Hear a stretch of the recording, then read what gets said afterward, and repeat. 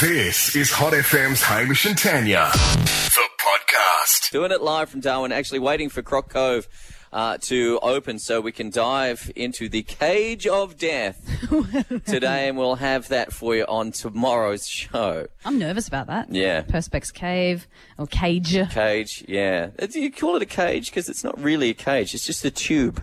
It's a big tube. It's making it worse. Honestly, I've And got we're anxiety about Yeah, it. 5 metre crocs. So that'll be, it'll be an adventure. Let's put it that way. Now, Tanya, can you read once again for us the front page of the Northern Territory News? Yes, I'm so excited because this is famous, the Northern Territory News, for their headlines. Cops raid house, find baby emus. Of course. I wonder what they're expecting to find. I don't know. Drug bust. And you're like, hang oh, on a there is second. a lot That's, of emus. Emus. There's a lot of small, and what are they doing with so many emus? And then down the bottom it says Donga's exposed, which is interesting because there is no further information on that story. That's just it. And it does not seem to link to the emu story. No. And this is what's wonderful about the Northern Territory News. Well, it's world famous for its headlines. Let's put it that way. It doesn't care about what it prints on its first page. It just wants to get people to read the rest of the newspaper. So why don't we play a little game, Tanya? I want you to guess. I've got a list of headlines here. I want you to guess which ones are straight from the Northern Territory News and which ones I've just made up. Okay. Which ones they've printed, which ones I've just come up with something randomly silly just to compete. Okay. All right, here we go. First one.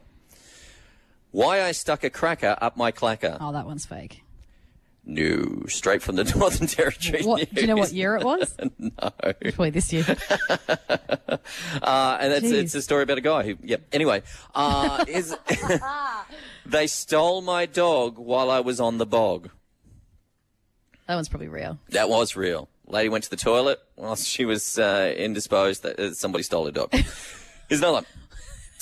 Man arrested after cops spot suspiciously small package in his undies. Oh, no.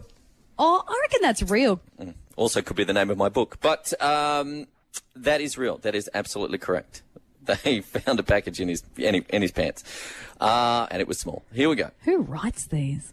Here's a simple one. Man stabbed with fish.